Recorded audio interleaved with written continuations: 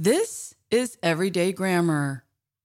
On many of our programs, we talk about the do's of the English language, how and when to use grammatical forms.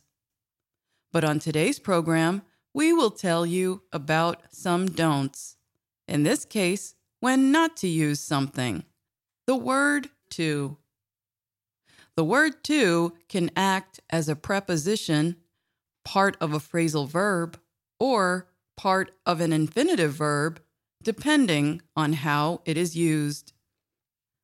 Let's begin by discussing when to avoid use of to after the verb go. You have probably heard native English speakers say things like, "I'm going to work," or "I'm going to school." But why don't they say, "I'm going to home"? English learners are generally taught to use to when talking about going to a place. Well, that applies most of the time. However, some words present exceptions. The word home is one of them. Let me explain why. Home seems like a clear noun, right? However, we often use it as an adverb. In fact, this is key to knowing which words do not come with the preposition to. Listen to how this speaker uses home in a question. Are you going home? I need a ride to 16th Street. Here, home is an adverb, not a noun. Notice that the verb is go. After this verb and before some place adverbs, we do not use the preposition to. Now let's talk about other adverbs that follow this rule. The words downstairs and upstairs are place adverbs that describe levels inside a home or building. Listen to how this speaker uses one of them with the verb go. Let's go downstairs. I want to show you my art collection. Makes sense so far? Great. Other place adverbs that follow this same rule include there and somewhere. A common mistake of English learners is to say something like, "I'm going to there." People will still understand your meaning, but it's good to know the right way, which the following two speakers use. Have a listen. It's my birthday. I want to go somewhere special. How about the local vineyard? Renee is going there for her birthday next week. There are a few more place adverbs that are not preceded by the preposition to when used with the verb go. They include inside, outside, underground, abroad, and downtown.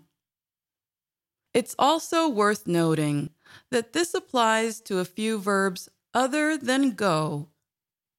For example, with the verb run, I would say, "I have to run downtown," rather than "I have to run to downtown." The verb arrive is another that never gets the preposition to after it. In other words, avoid saying something like, "We arrived to the airport at 5," or responding, "Okay, great. What time will you arrive to Washington, D.C.?" Listen to these speakers correct those two examples. We arrived at the airport at 5. Okay, great. What time will you arrive in Washington, D.C.? Note, however, that the phrasal verb get to is much more common than arrive. So you might hear native English speakers say this instead. We got to the airport at 5. Okay, great. What time will you get to Washington, D.C.?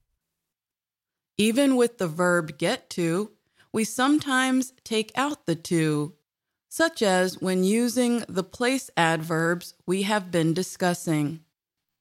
In other words, saying, I got downtown at noon is right, while saying, I got to downtown at noon is not.